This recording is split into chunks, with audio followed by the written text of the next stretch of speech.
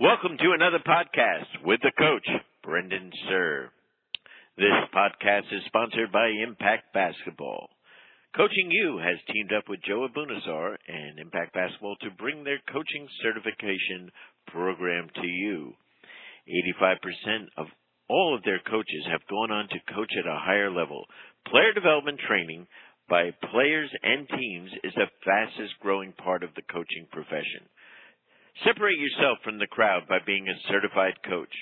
I personally took the course, and it is fabulous. Outstanding quality of the videos and the teaching by Joe. For more information, visit impactbasketball.com, and that's Impact, IMPACTBBALL.com. Get a discount of $100 off by simply using our discount code of Coaching You Live.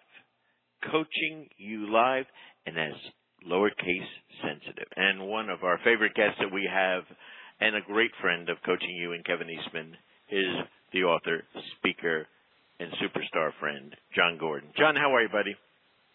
Doing good, Brendan. How are you? I'm awesome. You know, I love this time of year because we both love competition, but I love March Madness because of all the games, all the unpredictableness and stuff. But I know when you and I get together, we talk on the phone, we're always exchanging ideas of things we see real time. What are some of your thoughts on, let's say, even watching the games yesterday and stuff as, you know, we saw all these upsets in the first day? Yeah, you could see a team get tight because they have this pressure to win. They have this fear, actually, that they're going to lose. Mm-hmm. You can tell the teams that are, you know, listening to the hype and listening to the media pundits talk about who should win and who should lose. And you know what I find? If you just execute and you just play your game and you're a coach that's really got your pulse on your team and you're making sure that they're focusing on the process, you're going to do great things. I can see the teams getting tight and how they start missing their shots, making the bad plays. You can see the nerves come out. I think the number one job of a coach right now during this time is to manage the emotions of your players, to know what they're thinking, and to help them think the right way. I think too many coaches are allowing the media to distract their players, distract their teams. They got to do a better job of that, I believe. What are your thoughts on that, B? Well, you know, I think one of the things is I think you can't do it. Like some people try to all of a sudden start doing that the day or the week of the game. I think that's something that, you know, you don't change culture or the way your team's going to play in a day or two. I mean, that's a process that you have to, you know, and you and I are big on process. I think it's something that has to be constant all the time, like practice. That's a great point. I mean, you got to start from day one during training camp, investing in that culture and that mindset and that belief that you want to create and the mindset you want your team to have. So often I'll get requests to speak to a team, like, say, during the season when they have some struggles. And you know what? It never works. I am never the magic pill, never the magic formula. It never works because I realize speaking in books, we're not the ones that make a difference. The one who makes a difference is the coach. It is the leader. And you have to be so focused on building that mindset and process from the beginning of the season. You nailed it, Brendan. Once you do that in the beginning, you carry it through. By the time you get to the playoffs, you're already thinking that way. But, you know, a coach needs to take the stress off of his or her team. The coach needs to take the stress and allow the team, you know, to be their best in that environment. The coach needs to provide an environment that allows the players to just go do what they do. I mean, you can tell a team starts to win. They have an unpredictable victory. Even now, the teams that have the upset, the minute they start thinking about it, the minute they start to recognize where they are and say, oh, wow, we actually won. The minute they actually have this mindset that, oh, maybe we can win the next one, the minute they start to feel pressure on themselves, they're not going to play the same way, and it's going to sabotage their victory. So I love the headline that says, you know, don't focus on the headlines and the clippings because, you know, the clippings today, the paper today becomes the fish wrap tomorrow. Yeah, I had a call from one of a basketball college coach that was in the Final Four a few years ago, and he called me about a month ago, and he said, Brendan, I've got a problem with my team. And I said, well, what is that? I got problems with my team. What are yours? And he said, I'm finding young people are really struggling handling pressure. Thoughts on that? I think that, you're just there. We think these young people, they're invincible to that, and they don't even know what pressure is. They're too young to know what pressure is. The pressure's all on me, the coach. But I think so much of it is on them, especially the really good players. Yeah, I think they feel the pressure. I think today's players feel the pressure more than ever because, especially with social media, they're reading what people are saying. That's exactly what he said. The social media is killing his team. You're 100% right. Yeah, so the fans are setting things their way. The fans are writing things. They're reading what the media is saying, but their buddies, their families, the expectations of the university. Mm-hmm. You're right. I believe that there's more pressure than ever. Gus Bradley and I were having a great conversation. He's the coach of the Jaguars, and we were just talking about the difference between pressure and stress. And as a coach, you want to remove stress from your players. These are things that they cannot control. So you never want to say, we're going to win. You're never going to say, hey, we're going to the dance this year. Hey, look at how our team's playing. We got a great chance to win. The minute you start to focus on that, you've now put stress on your players because you know what? They can't always control whether they're going to win or not. They control their effort, their attitude and their actions to be a great teammate, but they can't really control ultimately the outcome because one game, another team may just play better than you, right? So the stress part you want to remove, but you want to apply pressure as a coach, Gus was telling me. Pressure says, so we're using pressure and stress differently. The term you used earlier with pressure, that's really stress. The media is stress. Yes, social media, that creates stress on a player. Gotcha. The pressure you want to apply is pressure is a privilege. Pressure is an opportunity to compete and to perform. So pressure is anything that you can actually control.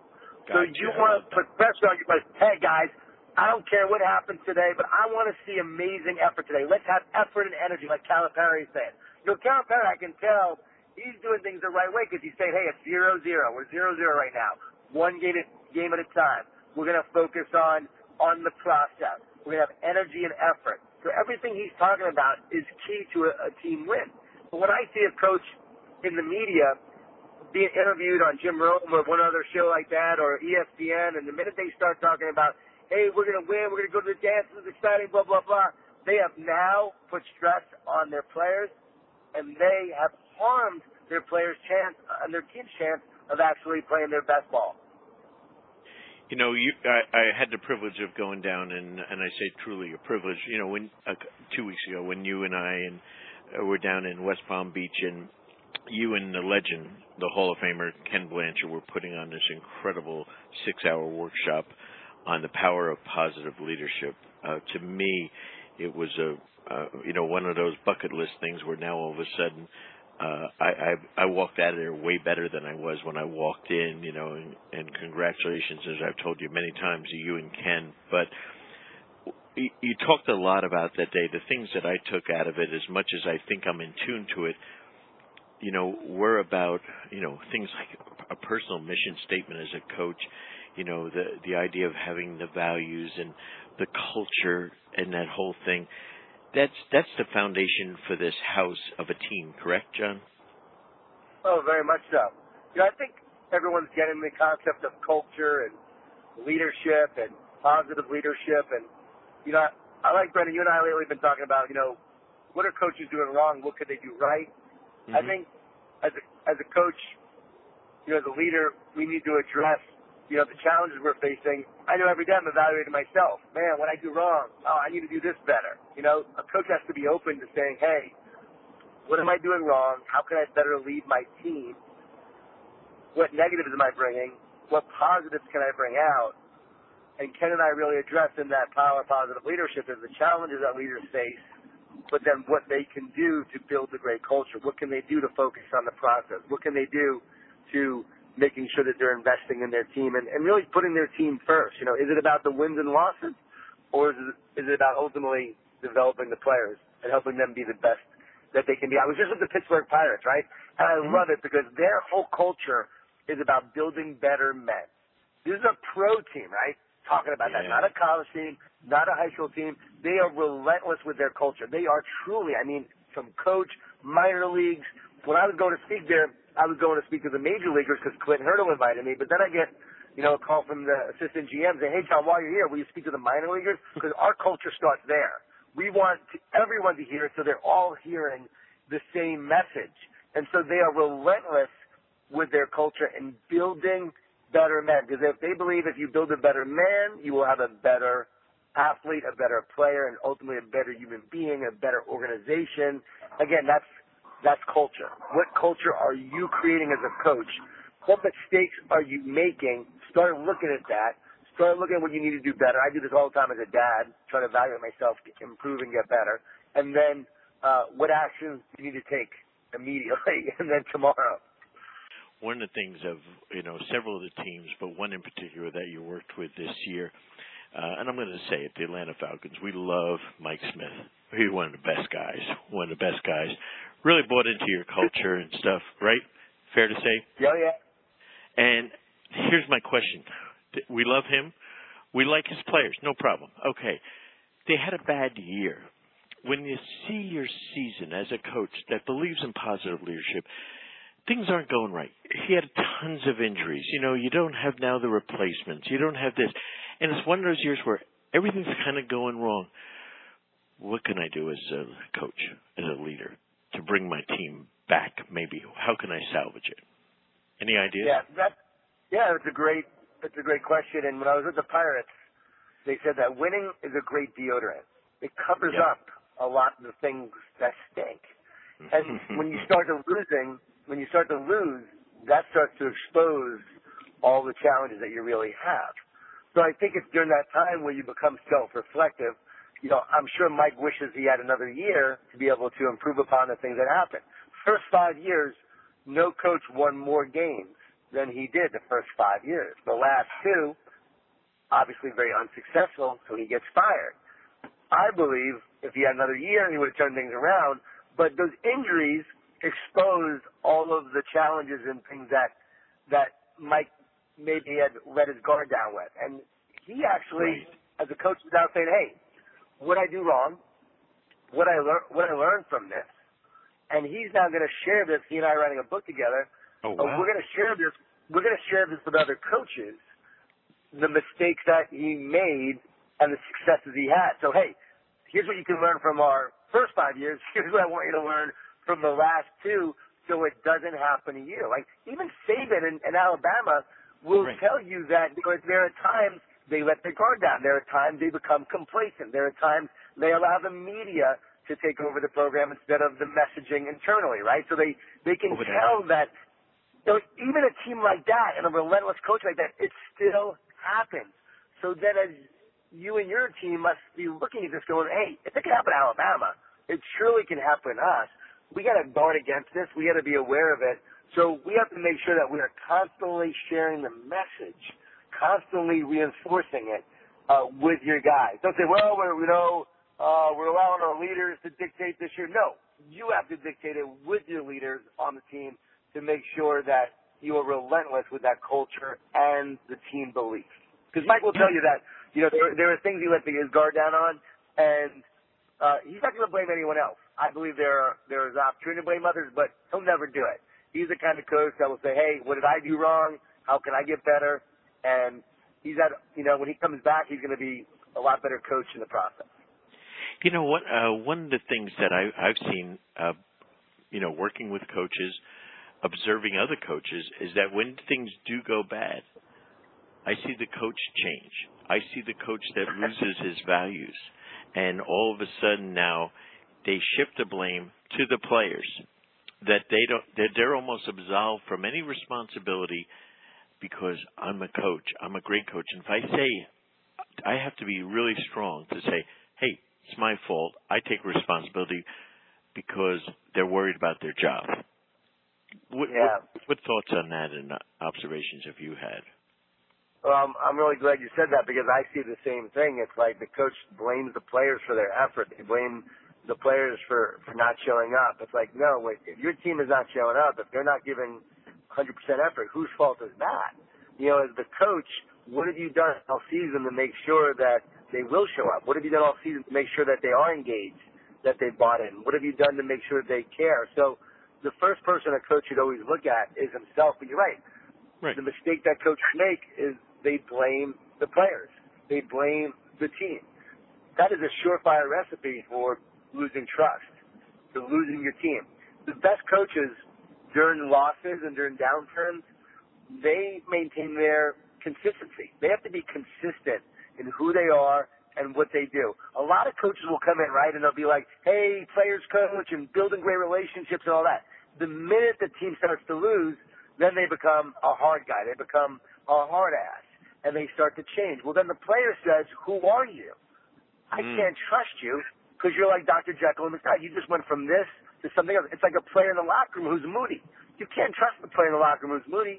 You have to be consistent with your attitude and your approach and your principles through the losses. It's the character during the downturns that we remember during the successes. And it's the character during those downturns that will help you ultimately build a success in the future. So too many coaches, they start to change.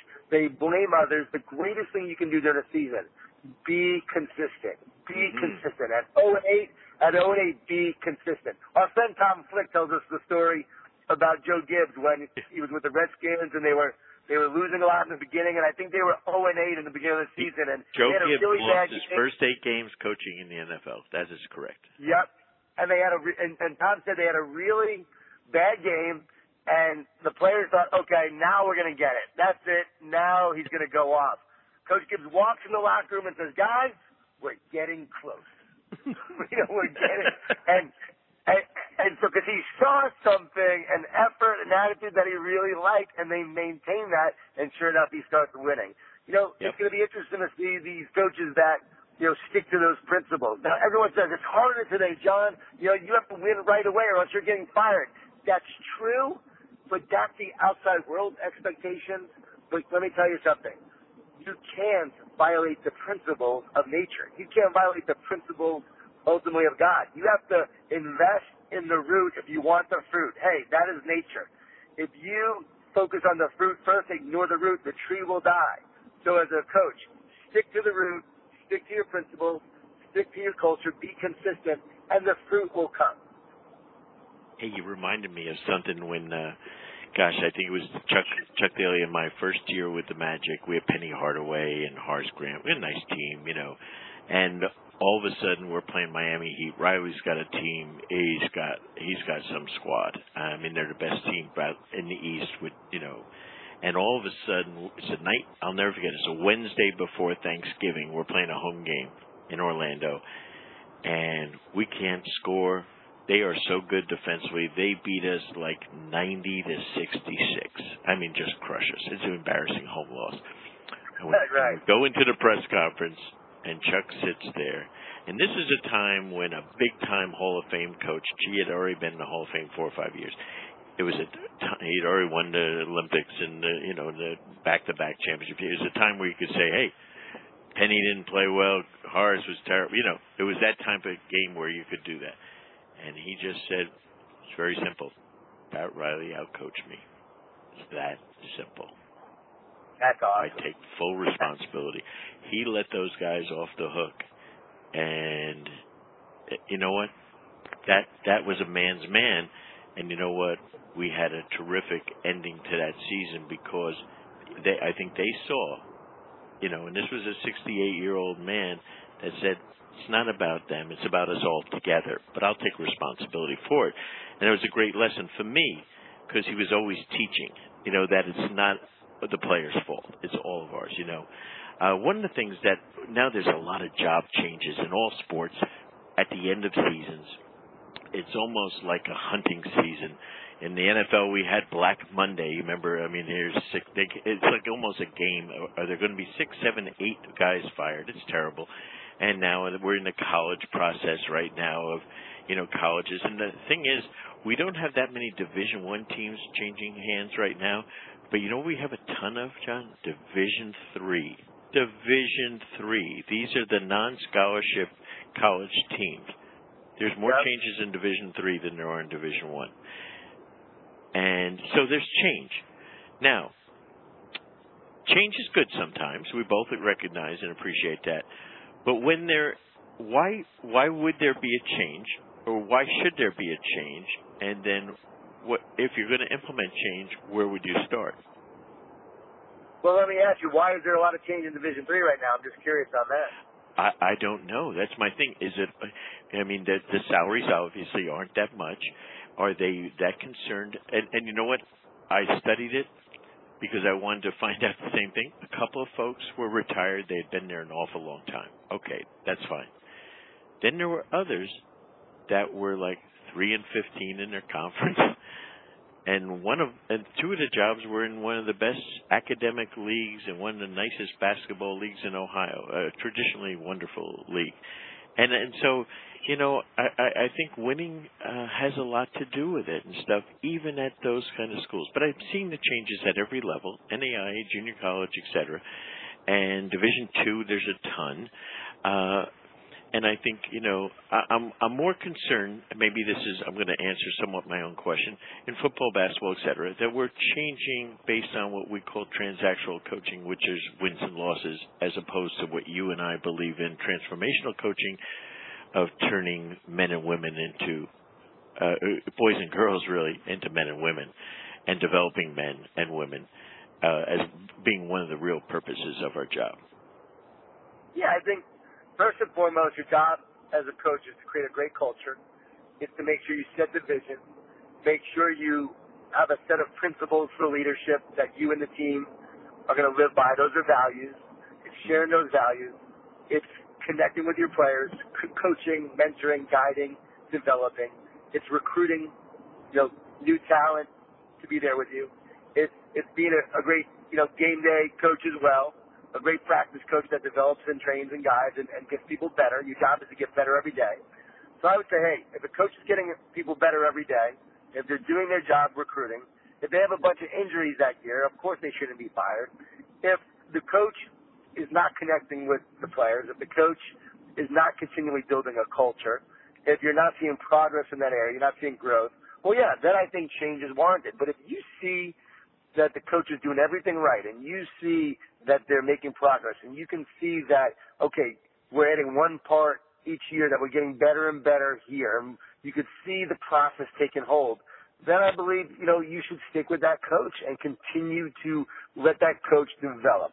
John Wooden didn't win his first championship right until his 17th season. Yeah. I mean, people say, there's no way you could do that today. And you know what? You probably can't. Not in today's world. But sometimes success takes time. So are you seeing growth? Are you seeing improvement? And is the coach doing the right things? That's when you don't change. And you know what? Sometimes, change is good. Sometimes we need change. But sometimes we change, and we keep changing GMs in an organization. We keep changing coaches in an organization. We keep changing administration. And when that happens, you don't take hold, and your principles can't take root. And that's when you have challenges. Yeah, I mean, there is a good reason to change a lot of things in life. I mean, obviously, if you're eating bad foods, you should change and eat healthy foods. If you're leading a bad life and not keeping good hours, et cetera, you should change the way you are. If you're not serving others, you should change the way you are. So it's about what you're changing to. I think one of the big things that you and Ken emphasized in West Palm was, and I think a lot of coaches really are missing this point, we think we're so invested in X's and O's and basketball, football, et cetera, and the strategy of the game. And the players, the talent of our team. People, literally a coach told me yesterday on the phone, yeah, you think it's all about this other junk. It's all about talent. Ooh, that wasn't fun for me to get that call, to have that argument with that coach, because he was wrong. Talent is an important part. X's and O's are overrated. Yes. X's and O's are overrated. And so one of the things that, a great statement that I took from you and Ken was, if you lose your culture and your values, you lose your way, right? And you lose the way that you're going, and it loses really your purpose of what you're doing, correct? Oh, very much so. And I think there's a lot of misconception out there. If I just have talent, we're going to win. But team beats talent when talent isn't a team. So we look at what Billy Donovan did last year with his team, and we look at coaches do with maybe less talented players, and yet that team performs very well against a bunch of superstars. Now, don't get me wrong, you do have to have talented players, right? You got to have people who can actually execute, and you're going to need talent. But talent by itself is not going to win. Now, if you have the culture and you have the purpose and you have a team that plays well together, and then you have talent, well, then, wow, then you're going to have an amazing team. But there's too many people out there that think it's all about strategy.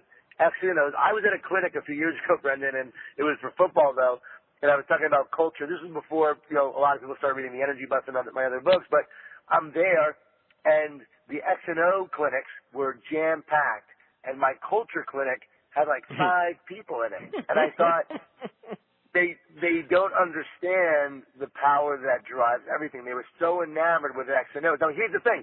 X&Os are important. Strategy is important. But eventually, the other team is going to have another strategy.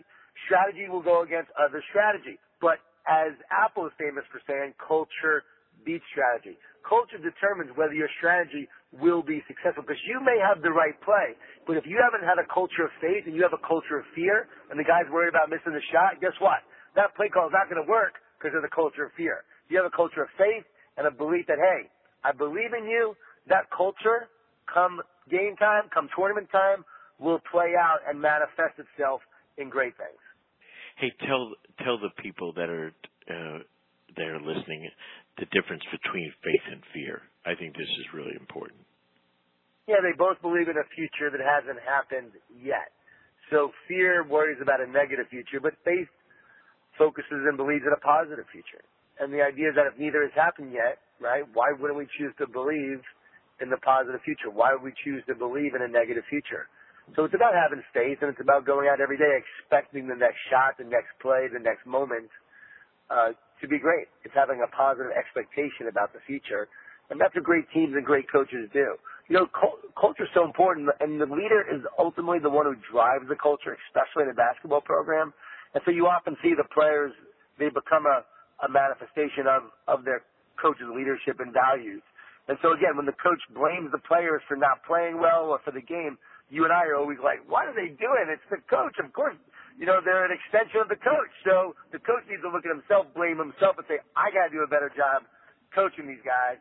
I got to help them be better. We're going to do things differently. Coach goes back to the drawing board, gets the guys in the room, gets the girls in the room. They talk together. They become a team that believes in one another. And you watch when you do that and you're there for each other, you're going to compete against the other teams in a much more powerful way.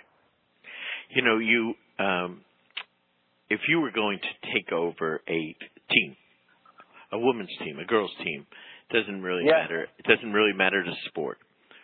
Where would you start your focus on? Where would you kind of start? It's a brand new program. It's at the high school level. Let's say it's at the high school level first. And you're coaching a varsity sport. It doesn't really matter whether it's soccer, lacrosse, basketball, baseball. It doesn't matter. Where would you kind of go? Yeah, great. That's a great question. I would start first and foremost with culture, and the question would be, why are we playing? I would first discuss our why. Why do I coach, and why are we playing? And I would say it's not to ultimately win or lose. It's to become better human beings. Right. I would say we want to win, and we play to win. We get everything we have to win. So we do value. We want to win. That's why you're playing, right? You're competing ultimately to win. But we know that winning is just a byproduct of how we focus on our culture and our why and our purpose and who we are. So first and foremost, it would just be like, hey, why are we playing this game? And then I would set what our culture stands for. What do we stand for as a team? Because once you know what you stand for, every decision you make is easy. And Brendan, I did coach youth girls basketball, so I have to let you know. And I'm sure you had a lot of plays. we had Sydney Searcy, who's going to Florida. I like that. We did have talent. I'm going to say that, but we did beat Christian Leitner's team because he was coaching the other team, the other girls' team, and he was getting so angry on the other sideline. I've heard you tell that story. It's a great story. And the other day, you were the one that gave that title to the movie, 30 for 30 movie, because that day you said, "I hate Christian Laettner." I remember that. Yeah, no, I actually liked him, but we just had a lot more positive energy on our team. No, And we were playing. We had more. But the truth is that we were having more fun. We were playing. So I would say, what do we stand for? All right, we're about fun. We're about growing. We're about getting better. We're about serving each other and our team. I would identify the values that we stand for, and then I would make sure I highlighted those values every single practice. Made sure I recognized people for living and breathing those values, and I would ultimately make sure that my culture was built on that, on everything we stood for. Now, the last thing I would do would be the X and O's. That would be the last thing I do, but I would call you up and say, Brendan, I need to stop it. So then I would call people so I would actually bring in an expert because that's not my expertise, and I would say, hey, I would have an assistant coach who knew X and O's who would then be able to deliver the X and O's. You're going to be a front man. I like that. Yeah, I like that. I thought we discussed this during the season. When Belichick goes to Kansas City, fourth game of the year, and they get drilled on Monday Night Football, literally the next day, Tuesday morning, on ESPN and on all the radio shows, they are literally saying, Brady's done. Belichick might trade him and play Garoppolo, their second-round pick, and that the Patriots are toast. It's over for them. And remember, Belichick then gives the news conference, the greatest news conference in history, when they keep asking him questions about whether all those things are going to happen, and he keeps saying, we're on to Cincinnati or whoever the heck they were playing, And the result at the end of that week was that they found out that he circled his team, no hard practices, no screaming and yelling, and basically said, I believe in every one of you guys. And basically it's us against the league, and let's just focus on us. Don't worry about the outside noise. Just believe in each other, play for each other, etc. That's simple a message. I mean, ridiculously simple. And they go out and they destroy them and win, I think, all except for about one game the rest of the year. Kind of amazing, isn't it? Oh, yeah, It wasn't like some magic dust or anything like that.